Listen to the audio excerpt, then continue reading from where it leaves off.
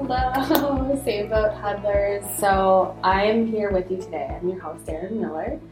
And today I bring a special guest, my husband. I've been teasing you that I was going to do an interview with him regarding being a spouse of someone who suffers from anxiety. So I have him here. However, so first of all, we're sitting in our empty dining room. So it's nice and echoey, but it's comfy. So we're staying here. And we've tried to start this 2 times, and both kids have woken up calling for us. Our dog is running around. So, this is real life. We might hear some things. And we're traveling home today. We are campers. When I say that, please don't envision us in tents in a field. We are glampers. We have a huge 5th wheel. We have 1 bathroom now. We only have 1. We used to have 2. Yeah. And when we arrived home, we opened the camper to find that our shower door shattered everywhere. So, it was a 3-hour ride of kids who just would not stop asking for things, saying it nicely. And then the shower door. And then during cleaning, how many gallons of water? Smashed glass and then 3 gallons of spilled water. All over the camper. The floor. Like leaking out through the slides. So it's been a long evening. But we are here for you. We're excited to chat. And so I prepped Dustin on just a few questions I wanted to ask, but just kind of want the conversation to go the way it needs to and wherever it's supposed to go. And he's like, oh my gosh, what if I hurt your feelings? Like, well, that's not hard to do now, is it? So I told him, I really, we haven't talked to each other about what we're actually going to talk about. So this will be a real conversation for you guys. And I told him I want it to be raw and real because that's the only way to really share our experience to help others. So whether you're listening as the significant other of someone who has anxiety or the other way around and want to share it with your significant other. And I feel like it doesn't have to be significant other. I feel like it could go, whether it's a close friend or family member, like just understanding what someone's going through with anxiety and then also how to support someone who has anxiety because I think it's probably quite the role that you're thrown into, to say the least. It'll help anybody that hasn't been down this road or had anyone in their lives that they've had to support. Right. So we came up with this. Well, I didn't come up with this idea to interview him. He actually, I don't know how long ago, a couple months ago, came home one day and was like, I think it would be a really good idea. I don't know if he said to do a Facebook Live or this was before I had the podcast. I think it was when you were talking about when you were going through this, starting with the group. And Sample habit, It was probably at work, talking to coworkers that, we're talking about what was going on at home and their spouses. And I think it was most likely a husband that said something to his wife that I thought, oh man, this isn't good. Like, she needs something that he's not giving her. And it's not that I'm not one to like offer the advice if they're not saying, hey, what do you think I should do here? It's more or less like when you're a guy on the construction site, you listen and you groan and you move on. Mm-hmm. But then, I couldn't help but to think, all you would have had to say was this, and she would have felt so supported. And, it might be out of character for you, but it's all they need to keep getting through their day and feel good about themselves and their relationship and everything. And I thought, man, like, shouldn't we just... I feel like I have some just, like, experiences that I could offer, phrases, words. I don't know. Do you think it's hard, though? Because, like, my height of my anxiety was probably, like, 2.5 years ago. Like, my first panic attack. Like, when it was like, oh... okay, this is what's going on. So I feel like it's almost easy to be on the other side and like you can see that this is what's going on. But I guess it's hard for someone. Like, what would you say? Is there a place for you to say something like you don't see that this is an issue or that this is anxiety or this?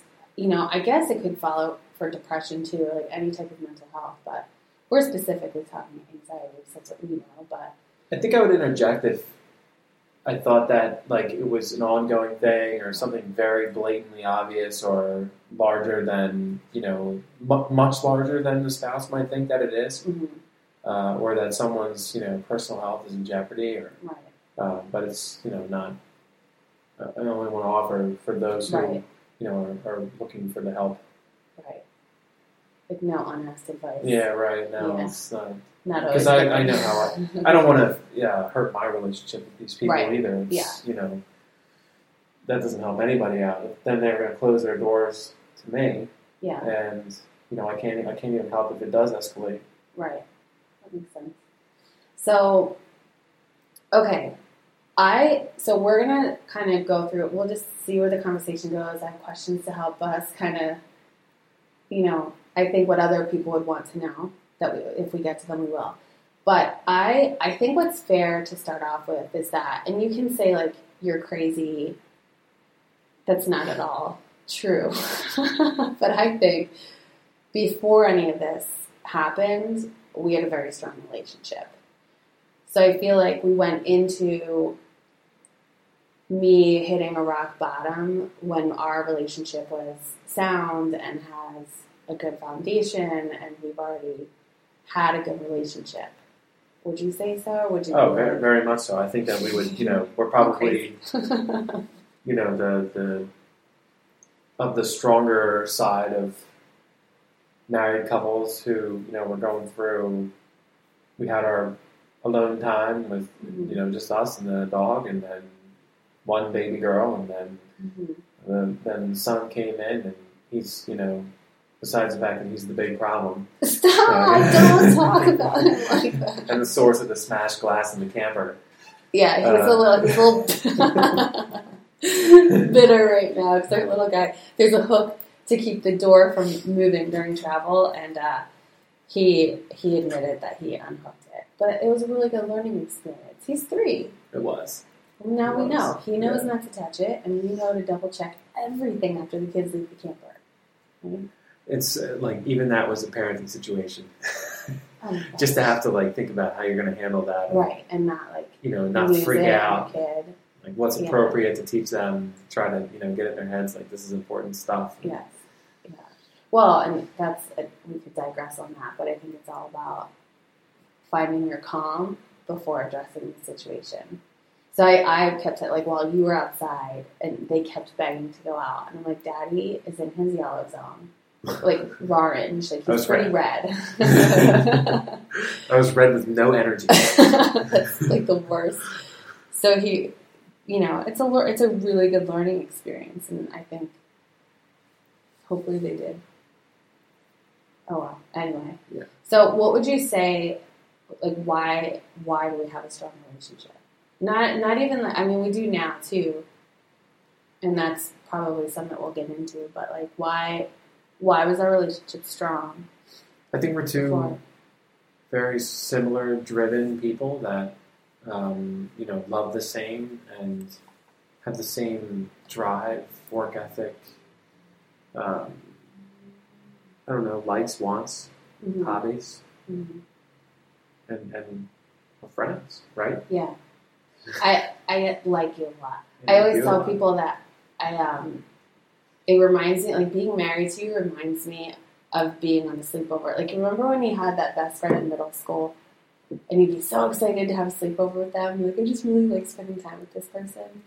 That's how I feel like. Well, I know, and we don't, we have our dates, right, and our time away from the kids, and we both kind of feel the same way about it. That it's important to be us, and have them and not also get lost, and not get lost, and just the be parents. Yeah.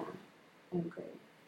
Well, thank goodness, because I feel like our journey through my decline in anxiety, even in it, I didn't think about it very well because I was like, swimming under a puddle of mud. I didn't know where I was, but like I can see how that can hurt a relationship because to say it's taxing is like an understatement, really, The dealing with the anxiety itself, it's a whole other element of what you and your spouse have to deal with in a day. Right. I don't know if saying dealing with it's the right way, but as a spouse, absolutely. So you have work, kids, normal or regular daily chores, and then there's that also that is like just pecking away at that little bit of energy, free time that you might have. Right. It is. It's completely exhausting. And it's so easy to be like, that's it, I've had enough, I can't deal with that right now. But that's the most important thing that has to be dealt with at the moment. Yeah. Well, it's interesting because you feel that way, but I felt that way too. So being the person suffering from the anxiety, it's the same feeling of like, I don't have time for this. I don't want to deal with this anymore. Like, I will do anything to make this stop right now. Because I know, it's hard. I would carry this guilt of like, I'm putting my family through this. Like, I'm putting my kids through it, putting my husband through it. Like, my business could be suffering from it. Fortunately, I don't think it did. I think it was actually an outlet for me and kept me above water for the most part. It was like. Well, and then you were feeling that and thinking that you need to make that stop, but you were thinking as a whole, like a big picture, like I can't be doing this every day. Yeah. But then, like as the husband, I'm either on the phone or next to you thinking, I can't be doing this right now. It's a smaller scale thing as a spouse in that I need to somehow get this to stop now so I can get back to like whatever I'm doing, like whether it was work and you called me, or if I was working on something at the house, or if I had the kids and you were working and you called, which happened, regularly, you would call on the way to something, or and it would be like, in the beginning it was like, how do I get this to end now? Right. And then it morphed into like, okay, what can I do to help her like get this under control every day? Right. As a like. But it changed like in the beginning, especially for a spouse. I think it's like, how do I get this to end this time? Right. And then, it's like isolated. And then we'll get away from it. Right. And then it'll start again next time. And it's like, okay, how do I get it to end this time? And then I think the change is when you realize that that's not helping. Right. So it's almost like treating symptoms. Like, okay, she has a stuffy nose. Give her not that, and I didn't take medicine, which I talk about. Yeah, you didn't. But it's like trying to get those symptoms to stop, as opposed to like, what is the root cause of this, and how do we fix that? Well, yeah, in the beginning, like I'm trying to think back because it's been a while now since this started, or since it was in the height. Yeah. And in the beginning, I think I was like, I know I even said to you a few times, and I would like cringe every time I would say it, but like, do you think you need medication? Oh yeah. I know I said that, and then like, but now, of course, I realize like, well, that I don't think that was the best route for you, and I think you've proven that. But in the beginning, I'm like, well, as the husband, I'm thinking, well, if you had medication, this wouldn't happen. Then that would be, then we could get through our day. I could get through my day, and you wouldn't be calling me. Yeah. And of course, like it wasn't. When I say you wouldn't be calling me, it's not that like you would be bugging me, but then I wouldn't have to worry about you having those panic attacks or anxiety because you have the whatever medication you were taking would get you through the day. But it's only going to, in my opinion, mask what's going on, and then years down the road you wean off of that, or you might, I don't know a whole lot about it. I would say maybe your needs could change, and the medication could work differently for you or not as well. Yeah. Well, and I didn't. I mentioned that I didn't take medication. I don't know if I went into like why I chose not to. I think I mentioned like the biggest reason is that we all know medication just does not work the same in my body. It just doesn't. Like everything makes me sick. A C-section with my daughter, I was vomiting for like 24 hours afterwards. Like even the nurse was like, this isn't normal. I'm like, no, this is me. Like I can't handle medication or drugs. I haven't taken Dayquil, I think, in like 6 years because I'm scared of what. Well, yeah. Then there's the sex aspect. I know, of it, and that was our other big concern. I don't want like a a stoic wife that doesn't want to do it. Right. Because then what's the Who point? wants that? It's like shifting the problem into another problem. Yeah. Right? Seriously. So you're not calling me at work, but I'm not getting laid either.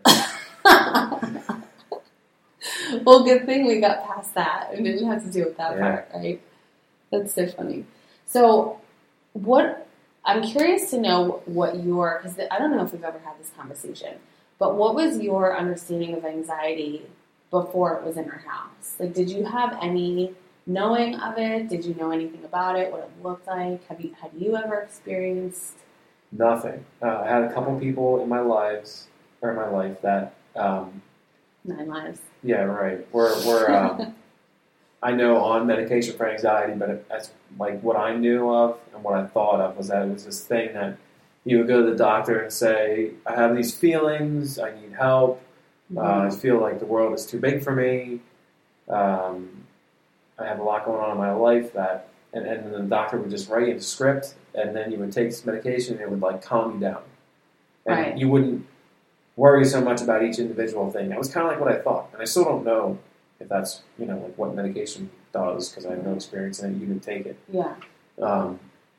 So I had very little experience in that, plus the fact that, like, I think of how I was raised and my environment was like, everything was face value, and you didn't really talk a whole lot about feelings. It was like, I feel sad today. Mm-hmm. Okay, well, tomorrow's another day. Right. I feel happy today. Right. I'm mad. Yeah. So those basic feelings that you go over with your kids. Yeah. But that never really turned into, like, much more than that for me. So it's confusing. It was confusing for me.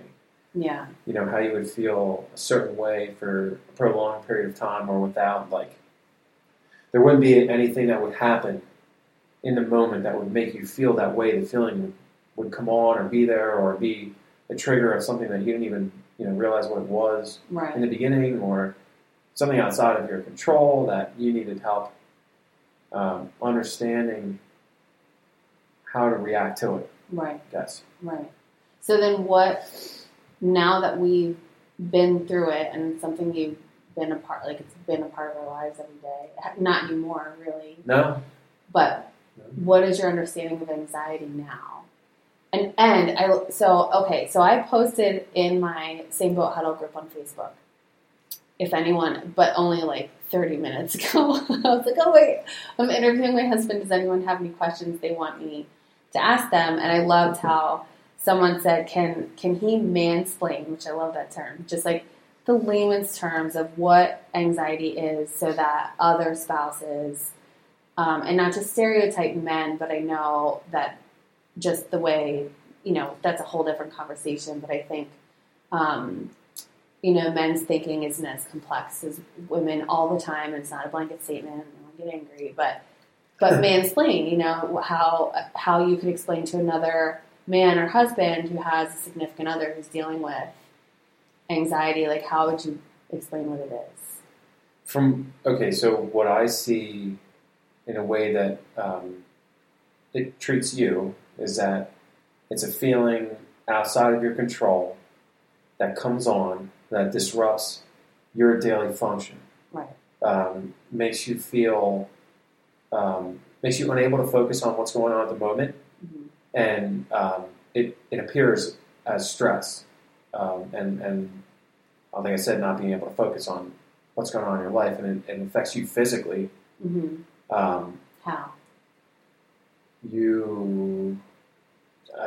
From what I remember, I think like you would heat up and you would shake and you would like sweat a little bit, and it would be like not what people might be envisioning that are listening to this, but your body would change and you would physically be like unable to function. Like you would needed it would be like you were running a 5K Mm-hmm. or more than that, but then you would sit on the couch, or you couldn't keep going with your day. Mm-hmm. It would like drain you. It looks like a post-diabetic shock. I was going to say, Something like that. for me, it always feels like a massive. And we blood thought sugar that in the issue. beginning that might have been part of the issue, but that's kind of how it presented with you. But I think what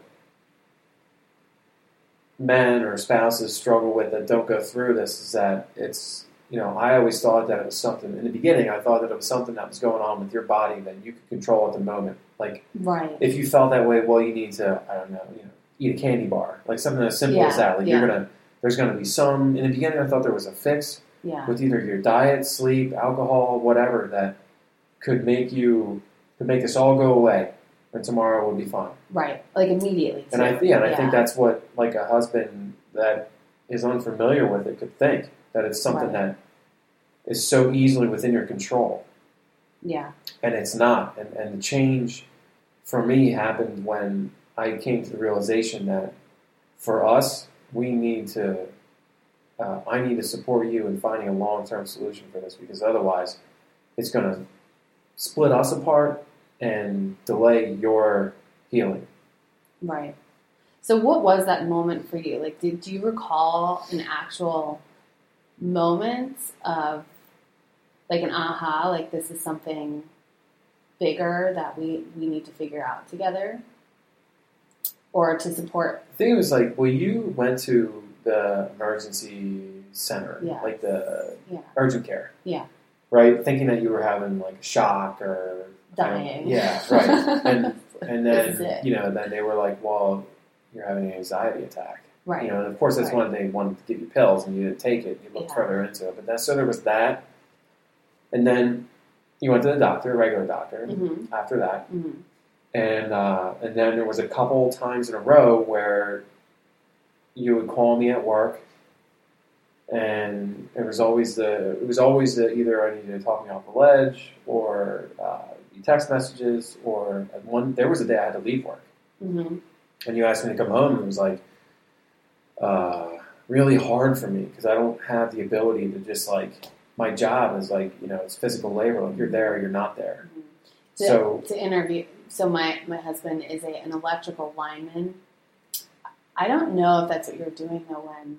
No, it was a foreman and managing. He was managing lineman for a few months, and it was that. Anyways, it's a job that's not. So I had to kind of like decide of whether, like, I think part of it was for me. It was like, okay, I just used the vacation day that we can't use now to go on vacation. Right. To come home for you because you needed help with the kids. It was like... I couldn't. I remember move. I couldn't move. Yeah, and I think that was part of... That was like when it hit me like, holy cow, we need to do something about this because I can't keep coming home from work. And that was like a small piece of it, but at the time that was like, okay, this is like a serious thing. Like we need to... Right. And I don't, so what I would not recommend for a spouse would be to not come home. Why is that? I don't know. I mean, what would happen to you if you didn't have support, or what could happen to someone? Like they could hurt themselves, or so there's the physical piece of it, and then there's also the relationship piece of it. Of you didn't support me again, or you're not supporting me in this, right? And then it drives a wedge between you guys, and then. Yeah. There goes your relationship, right? Yeah. I mean, if you hadn't come home that day, and I remember how adamant I was, and this is what's tricky about anxiety, is that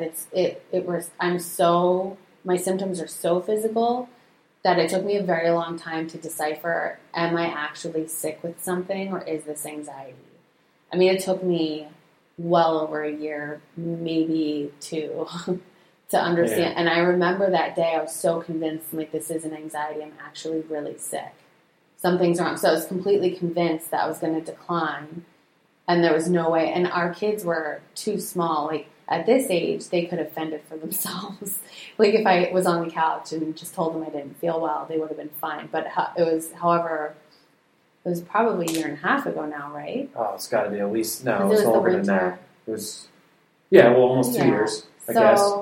Yeah, so if it was, say, 2 years ago, the kids were... Year and a half, Yeah. So, but then there's also the piece of, like, I mean, I worked for a woman at the time who was also a mom, and it was wonderful. And I straight up explained, like, I have to go, my wife needs my help. And she was like, go. She understood. It was good. She was awesome. Like, and I don't know... Good. But then, like, if you're out in the construction field with a bunch of guys, and like you got to make something up because then it's like, well, I can't say like I got to go because my wife can't handle being at home with the kids. Yeah. And then they're thinking like, what's wrong with her? Yeah, what's wrong with your wife? Right. You know, but that's also not supportive because then if you do anything like as a couple with your friend, with your work friends or whatever, then they're viewing your wife differently. Yeah. So you almost got to keep it private for those who you know won't understand. Yeah. And I would just say something like, you know, I don't feel well, or, oh, you know, so that's so hard. I don't know that I ever really considered that piece of like protecting me.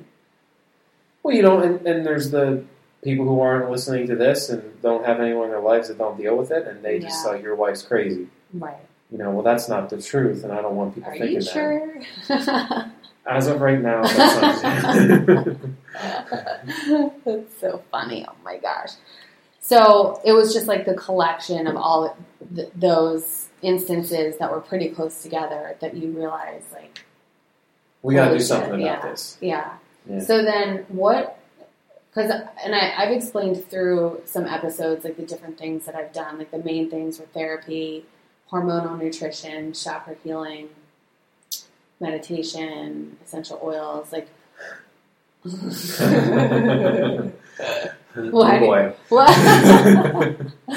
do you laugh?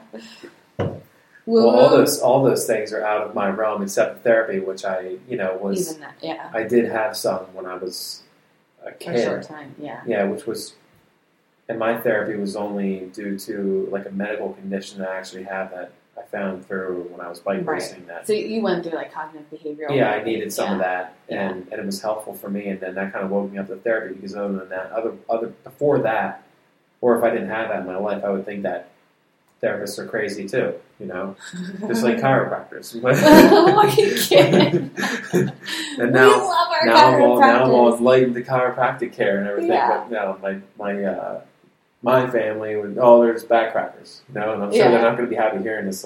But well, yeah, I think a lot of people. Yeah, I think a lot of people have that perspective with this kind of stuff, quote unquote. You know that it's not mainstream. Basically, like everything not covered by insurance is. Yeah, which is like totally ass backwards. We know that now. We're like starting to see that the light of the medical care industry is more important than solving the issue. You know, the root of it. You make more money taking care of cancer than fixing it, right? Right.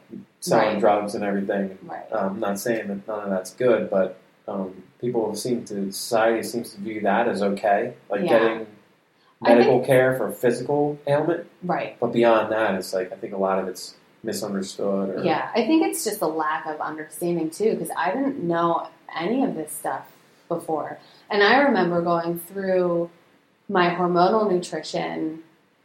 I was literally blown away. Like, holy shit, food fixed me. Like, they wanted to give me Lexapro and Xanax, which would have possibly taken... I know myself, and it would have, like, shifted into different problems. Like being stone cold, like, no affect, no sex. But I... love you. When you were doing the seeds, too. Yeah, I did seed cycling. Seed cycling seemed to really help you. Incredibly. And I thought that was nuts, too, but I'm like, well, if it's working for this girl, who am I to argue? This girl. Yeah. So are there any of those things that you saw... what question do I want to ask here? What did you see as the most helpful, if there was one of them? Well, the therapy got you going. Right. So you started with therapy and the diet, right? I think, hormonal nutrition and therapy was like the hormonal nutrition. Time. Yeah, that's right. I forgot about that. Yeah, and that was a hard one for me too. I know, because you were like, I want to spend this money, and it was a good amount of money. Yeah, and I was like, not covered by insurance, right. And it was kind of like that was the beginning of the whole woo-woo that you might call it. Yeah, but I guess you get to the point where it's like, okay, well, you need to try it, and I'll support you. And the spouse has to realize that, or come to the understanding that they need to support their wife in whatever crazy thing they feel like they need to do to help themselves. And right. Then you can also be the judge of like, is this helping you or not? Yeah. And then Like the outsider. That's where the husband needs to kick in and say, hey, this isn't helping you if it's not. Or, right. And acknowledge that it is. Because if you don't acknowledge that, then how's that going to make you feel? Right. Like I would tell you, hey, you had a great day today. Yeah, you did. This seems to be working for you. Yeah. I'm happy for you. I'm happy for us. The kids are happy. Yeah. But yeah, so there was that piece of it too. That's like, and you know how I am with money. It's like hard to let go. Oh, to say the least. So if I could, I think anybody can. Yeah, I would say so. But it is hard to make that initial like splurge or like just go do your thing. The decision that, and you researched a lot too. Oh yeah. But, you were telling me this stuff about the hormonal nutritionist and the therapist I took, like, I got that. Yeah. And that was a hard one, too. Like, I'm going to go once a week indefinitely. Like, well, what's indefinitely mean? Seriously, though. I know. It's like real life. Everybody that's listening to this probably goes through the same thing. Like, that costs money, right? Yeah. And money brings stress on a relationship. So then it's like, it's almost like a vicious cycle feeling of, like, how does your spouse feel about you spending that money, but that money's helping you? Right. And it's like it's a complex equation. It is. Well, and I think for me, how I explained was that I just needed there would be an end point, or to get to a point of like once a month or just as needed, and that I needed basically like just please trust me that I'm not going to go more than I have to. And that's something my therapist and I talked about a lot, is that we would check in regularly. Like, how are things going? How do you feel like this relationship, not you and I, but my therapist and I, like, how is our relationship? Am I supporting you well enough? Do you still want to see me this much? Should we pull back? Whatever. And at this point, I haven't been to therapy since February, maybe. Just because I'm getting other support, and told her that I feel good and that she's there. Like, if I need her, they can schedule an appointment and go in. So, right. So I want to ask you, with the idea of support in trusting my judgment and like swallowing that, okay, this is not covered by insurance and we're spending money, but this is going to continue to help her. How? I don't even know if I know the answer. Oh boy. This is not written on your notebook. This question. I have not been prepped. What was your thought when I came to you and said, because it was my hormonal nutritionist who did the chakra healing. When I said I want to spend, I don't even remember how much money it was, but I'm certain that it was more than the hormonal nutrition. I think it was. Wait. The chakra healing that I did. So I had the hormonal nutrition, so we would have our regular calls for the hormonal stuff. Reached our endpoint because it was maybe, I don't know, it was like 10 or 12 weeks doing that. And then when that ended is when she was, I think around the same time she became certified in her chakra, it's called Chakrity. And she offered that service, and it was something I was really, and she talked about it a little bit in our meetings regarding the nutrition stuff. And I knew, I was like, oh, this is so up my alley, and I feel like I need it. But it was like, holy, this is, I mean, talk about woo-woo. I was like, how am I going to explain to my PA Dutch husband that I want to give somebody money to read my chakras with pendulums over the phone? Oh, man. How, seriously though, like, because I think that's hard for some people to swallow. It's scary. Like, it was very scary for me to come to you and say, like, this is something I'm interested in, and this is how I want to spend money to help continue battling my anxiety. And I felt so strongly, like, even if you said no, I would have been like, but I have to. Well, I know that too about you. So it wasn't so much a question of like, can I? Yeah, but will you support it? I'm going to do this, and this is how I'm asking you. So it's best for me to just be okay with it and trust that you have done research. And the other part is that you had progress. Right. And it was like, okay, I mean, it'd be one thing if you were trying all these things and you weren't having any progress, but the combination of all those things really helped you get over the ledge or the other side of recognizing your anxiety and dealing with it and living with it and overcoming it. Yeah. So there was like a little bit of progress with the hormonal nutritionist and then your diet and then the therapist. Yeah. And the hormonal nutritionist ended, and then you wanted to try something else, but you were making progress. And it was like, okay, I mean, I trust that you put a lot of time into researching it. Yeah. And I think there was a time when I walked into the bedroom at night and you had like candles lit, and you had like cards spread out on the bed, and you had rocks on your stomach, and I was like, where am I? I mean, I get my. Oh my god! I did the smart thing as a husband. I didn't laugh, and I didn't say anything. Right? Like, I laughed a little bit. Like, we both looked at each other and laughed because we realized how crazy the situation looked. Yeah, but I didn't make fun of you. Right? No. And I would never do that. Yeah. If you want to put rocks on your stomach by your belly button to like help you feel better and it works for you, I don't care what you do. Good, because I love my crystals. It's so funny. Don't show me the bills for the crystals. Oh my gosh, they cost nothing unless you get bit. Like seriously. So anybody who doesn't know anything about crystals, I'll do a podcast on that too, maybe one day. But they cost like seriously a few bucks. I'm talking like $3. But I think I came home one day and you were like, yes, my crystal's here. It was like this random looking rock that some woman sent you from like Kentucky. I'm like, oh my god, there's a woman in Kentucky that found these people to ship rocks to from her backyard, you know? That's what I'm thinking. And I'm like, of course we joke about it. I'm like, I found some rocks out for you in the backyard. You know, they were free. But they do. And it's fun to joke about it, but you know, ultimately, if you don't feel supported, like it's not going to work. Yeah, and I guess that's understanding. Like I can banter about it. I only take it as far as I know that you'll be okay with. Right.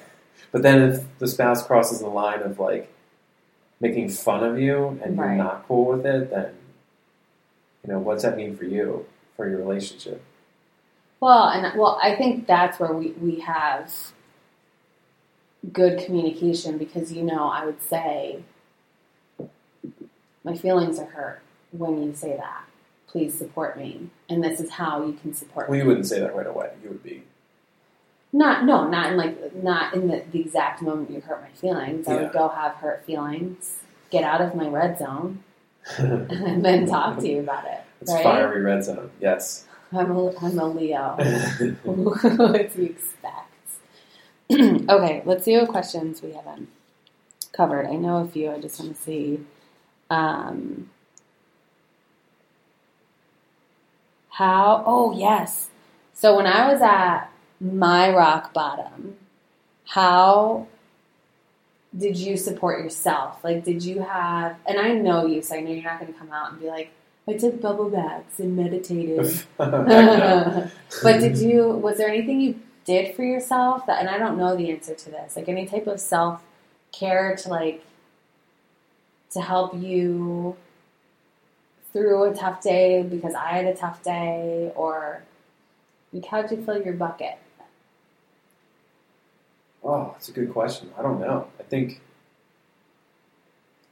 I don't know that I did anything special for myself. Yeah. I mean, I had my stints of going for walks in the morning, right? Yeah. With the dogs, and I was kind of like that would clear my mind. Yeah. And I also have a decent ride back and forth from work, and I would try to space out. Yeah. And then I would come home and numb out. Is that good or bad?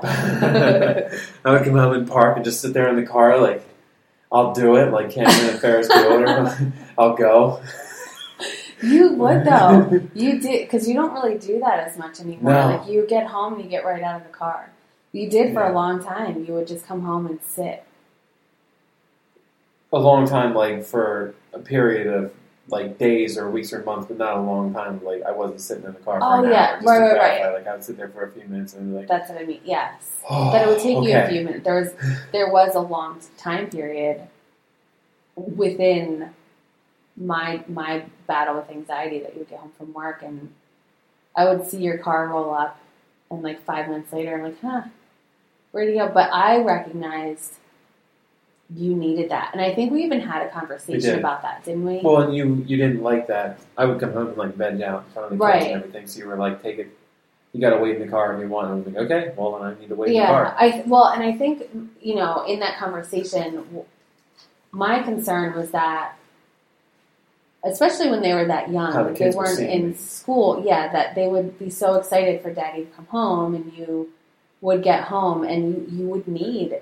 Rightfully a minute to to kind of like I need a minute. Well, I don't have like a lot of downtime in that. Like I'm not in front of a computer. I can't. Right. You're always working.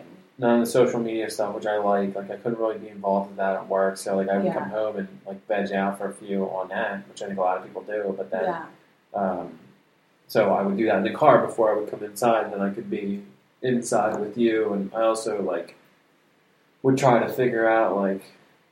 Time my caffeine intake so that I still do this. Like I get cold coffee and drink it like on my way home. Oh man! So that way it's kicking in, and I need the caffeine. I don't want to come home and be like. So I recognize in my body that what the timing was. I needed to be like alert and there, right. And if I needed that cup of coffee to like refocus myself and get moving again. Well, because you get home kind of at like I can't get home and be physically exhausted and then like, okay, I'm going to make a cup of coffee now and then like not being able to be involved in anything. Right. While I was doing that and then waiting for the caffeine to kick in. Yeah. I sound like an addict having this talk. But seriously, hey, whatever. Like we all know what we need and I know. Well, that's a whole different conversation of how you can like fuel your body differently to not need I do like the wake up cup in the morning and then a refresh cup in the afternoon. Nothing, I don't drink it all day long, but that's how I found that it's helped me stay alert and make the best of the day. Right. Well, and I think like as far as your self care, and you can tell me if I'm wrong, but while you're also a Leo. And have your fiery moments. I don't believe in that stuff, by the way, either. Yes, you do. I know it. But you're much more even-keeled than I am.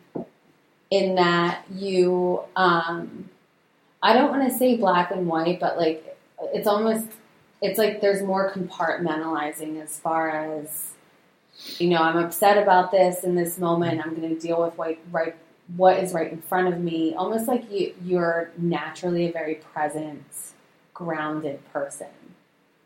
I feel, and that's I think why I'm so attracted to you because I'm literally like flying high all the time. I'm attracted to you too, for the record. Well, I don't know. I take things at the moment for the most part, which is why it's like. A little hard in the beginning for me to think about the long-term aspect of helping fix you, for lack of better words. Yeah. But that, I always try to fix like whatever the moment is and then move on. Right. And it doesn't necessarily work in this, in what you've been dealing with. Yeah. So that was like maybe part of my delay in the help that I thought, well, I'll just, we'll fix it this time and we'll move on. But that's kind of what I like. That's kind of how I feel like with most things in life. That let's just do whatever we need to do at this moment. We'll get past it. Right. I don't sweat it, or I can't look back. Yeah. Well, that's what I mean. And that's you why I can't think it's easy for you. I don't have words anymore, but can't fixate or perseverate. Get lost in. A missed opportunity or something that bothered you days, weeks, months ago. Right. Okay, so for I guess it could be for anybody listening who is someone who has someone in their life with anxiety. Like, did you find that there were like words or phrases that you would use that you would say and be like, oh, that didn't work, that made it worse, or like, and then on the flip side, what have you found to be like a super supportive thing to say or do? So what didn't work in the beginning, and I would like cringe every time I would say this, but like, do you think you should go to the doctor, or do you think you should get medication, or like, what happened in your life today that made you feel this way? Mm-hmm. Those things don't work. Right.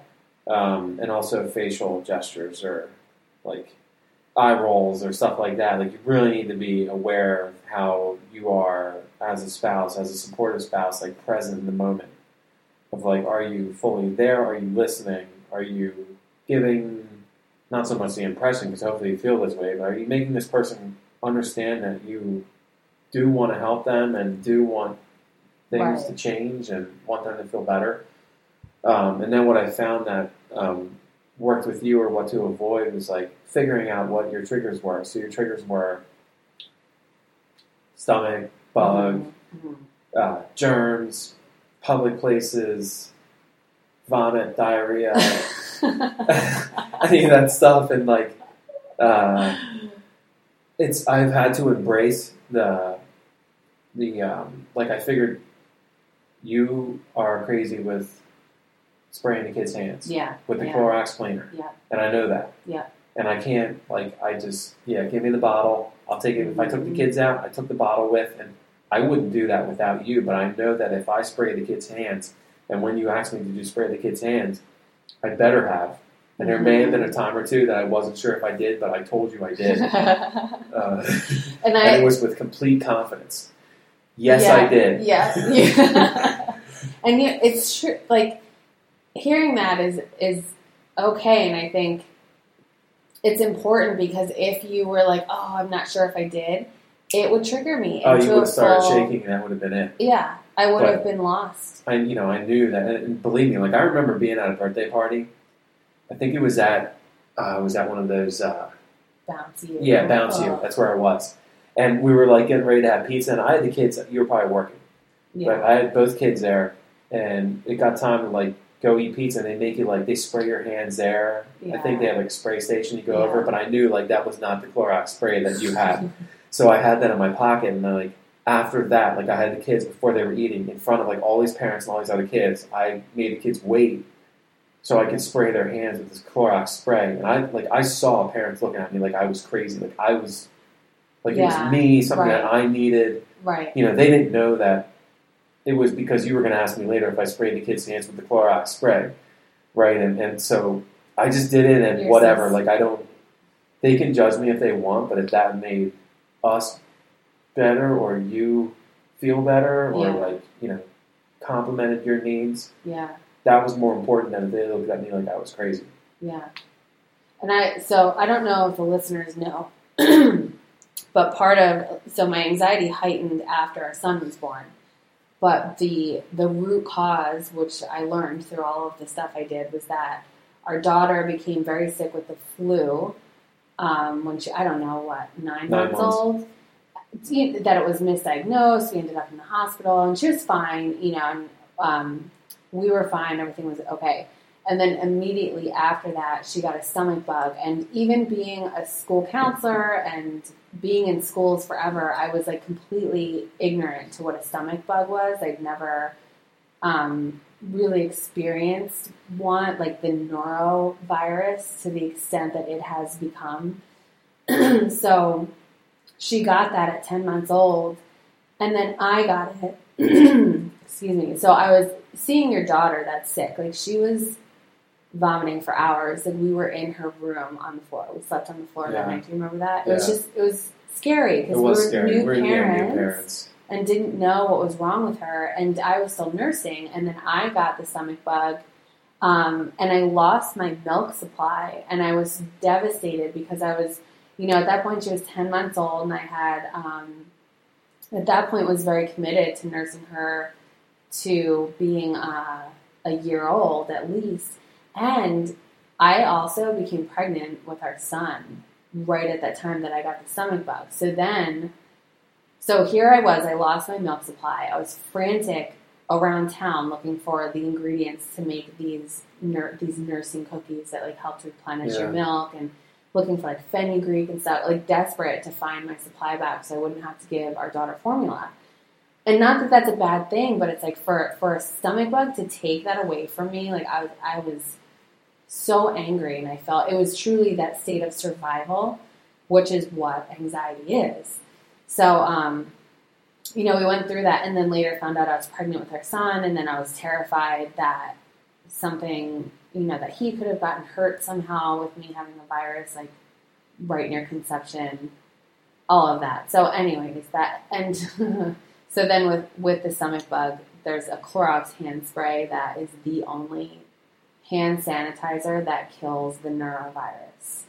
Like I've legit had neurophobia for some time, which I think I'm past that now. I'm still not like, I don't think you're anyone... so much better now. And there was like specific, so that was one specific instance. There was another one where like I was working a side job until like 10 o'clock at night. And I think you had like friends over, and then you found out when they went home that one of the kids got sick and was like got the stomach bug. And you called me and you were like, you have to get the spray that kills the norovirus, which is like the one Lysol that you got to read the ingredients and it has it kills that virus. Yeah. And I was in like Bethlehem working, and I was with my dad. And I told him, I was like, we have to stop. We have to find Lysol that kills the norovirus. And he was like, what? Like right now? And I was like, yeah. And, of course I was judged. But I was like, well, I realized as the supportive spouse that the issue is not... So it's easy for a guy to think like, whatever, we don't need this tonight. Right. And chances are everyone would be okay. But you wouldn't be okay, right? Mm-hmm. So I found myself at like 11 o'clock at Wegmans reading labels on freaking Lysols to find the norovirus. And man, that was like, it sticks in my mind today, and it was probably... Is that one of those rock bottom moments? Like, this is a serious issue? It was, but I knew that if I was going to support you, that I'd better come home with Lysol that had norovirus on it. Do you feel like doing stuff like that, though, for me, and while other people's anxiety isn't going to manifest as a fear of the stomach bug, but like right. with understanding that it all manifests differently, like you found that as supportive, like taking the time to clean the kids' hands, even with feeling judgment, and leaving a job to find Lysol.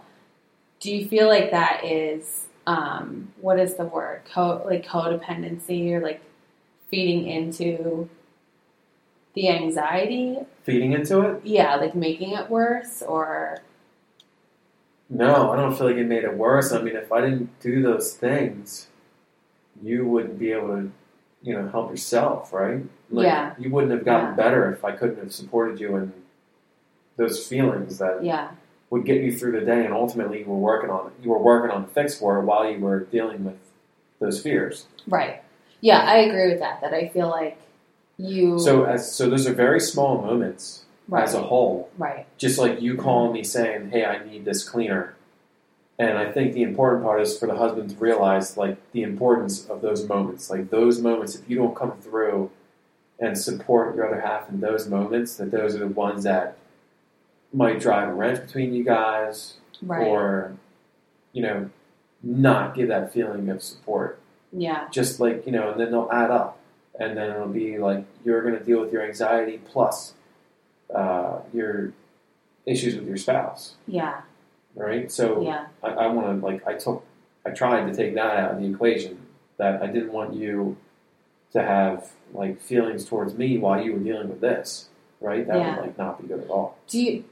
Hearing that, do you feel like, were you ever resentful at any point of like, I'm taking one for the team here so she can get better, like she doesn't understand what I'm doing for her?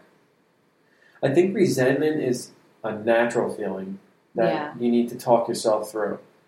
The person that's feeling it. Like if I of course, I was gritting my teeth at 11 p.m. in Wegmans looking for a neurovirus on a Lysol can. But like that, but then I would try to think of like once I got it and I was back in the car, I'm driving home, I'm like, she's going to be really happy that I found this. Or, she's probably not going to be happy because she's Lysoling the house at 11 o'clock dealing with her feelings about stomach bug.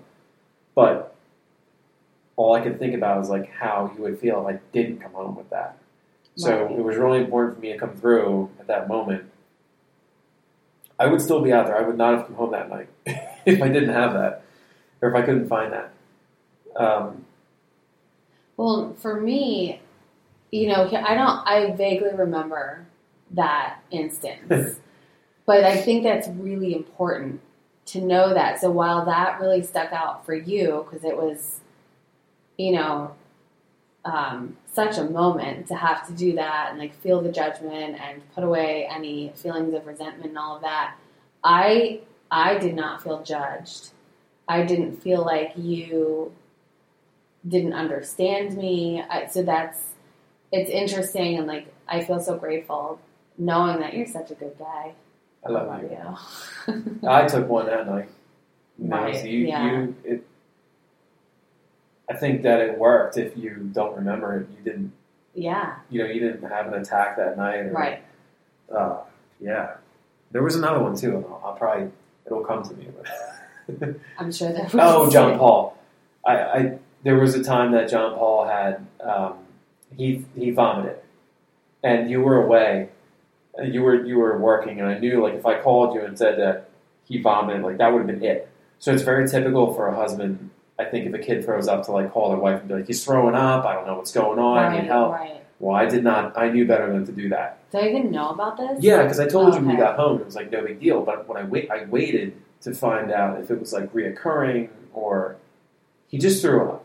Right. Sometimes kids throw up, Yeah. and I know that. Yeah. But you didn't at the time. You didn't know that. No. Everything was tied I think I to, knew oh my gosh, that, he has but- the flu or he has a stomach bug, Yeah. and you would like life would stop, and you would wait around for him to be sick. Yeah. So after he vomited, I cleaned it all up and I waited, and he didn't vomit again, and he seemed normal, and he ate something, and he went about his day, and I put him to bed as normal, and then you came home from working, and I did not tell you when you were driving because you were on your way home. Right. I waited until you got home, and then I was like, hey, by the way, John Paul vomited this morning, and hasn't since then. He has no symptoms, no fever. I said all that up front.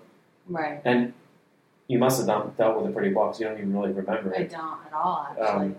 Unless I like blacked But out. then that's It was like so bad. another instance where it could have easily been turned into something that it didn't Right. need to be, but I recognize that That you have to as... keep it to yourself Yeah. and wait until I was home. Yeah. Yeah. I think that's so important.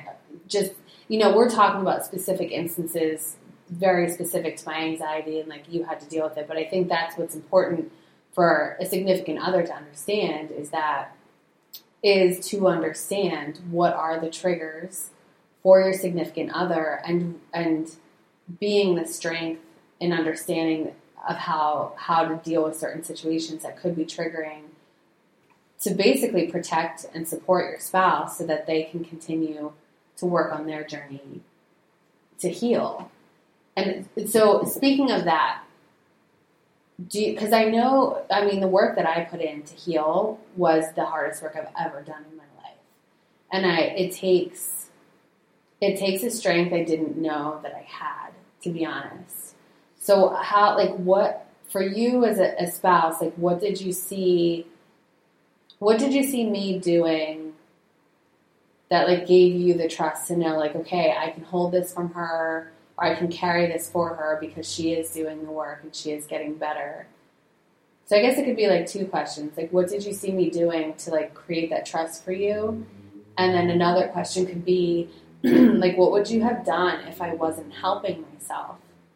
Like, what if I wasn't going to therapy? What if I wasn't trying chakra?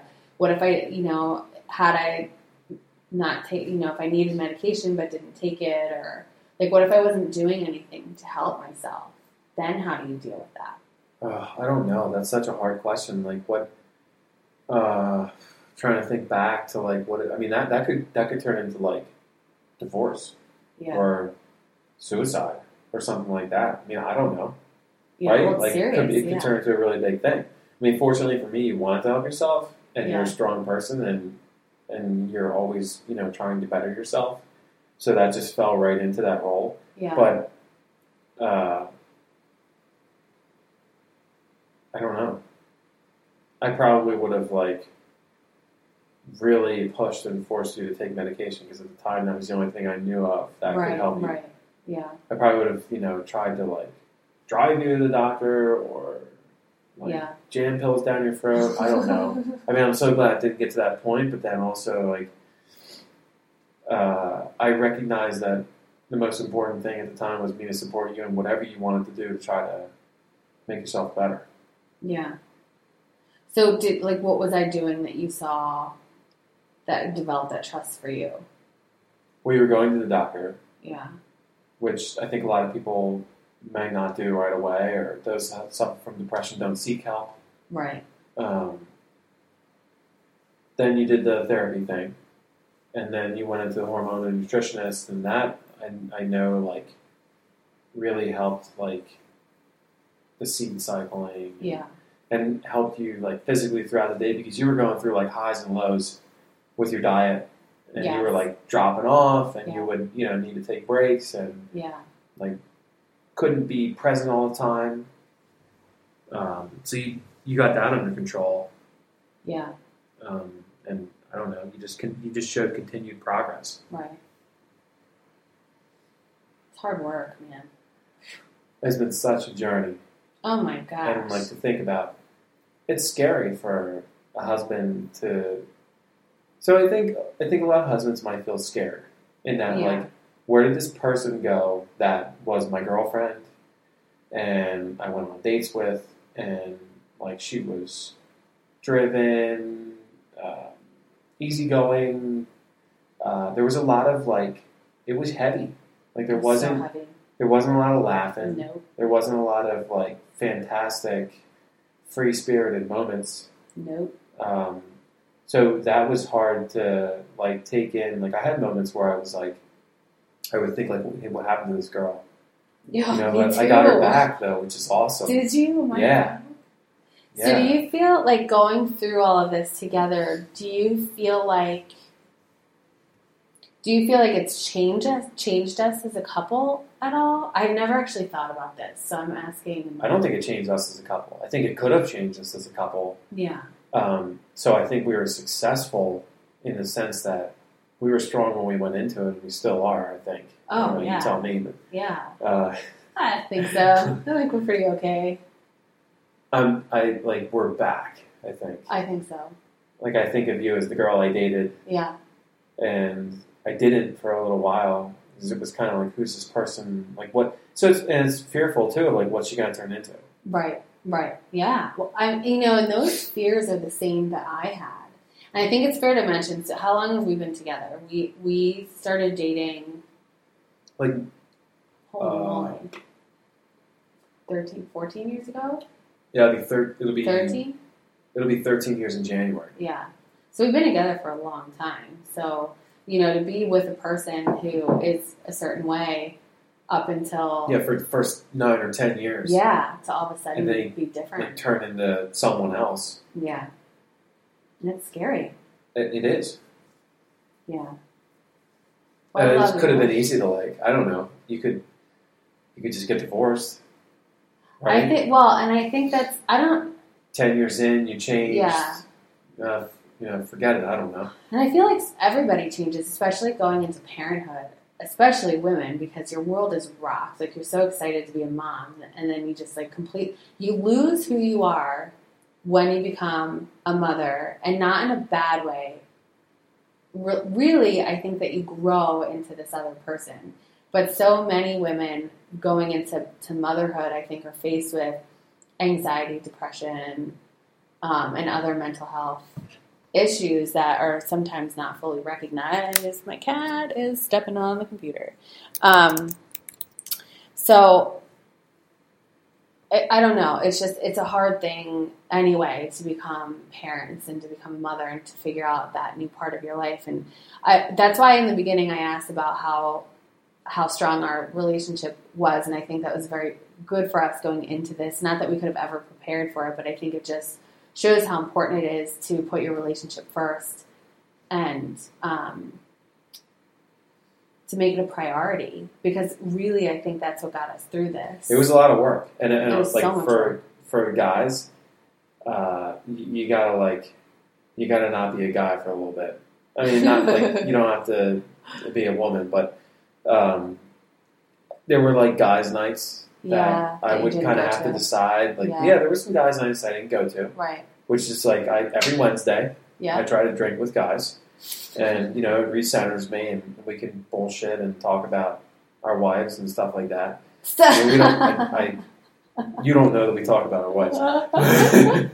But anyway, I would have good things. And the same thing is like I would have to kind of like mask that when I would talk to them. Like I would, for lack of better words, I would make stuff up. Like, I don't know. I couldn't say like I can't go because Aaron's not in a good place tonight. It's like, could you imagine how that would go over with a bunch of guys? No, they wouldn't be supportive of that. So like, for men, don't put yourself out there and let that get to you.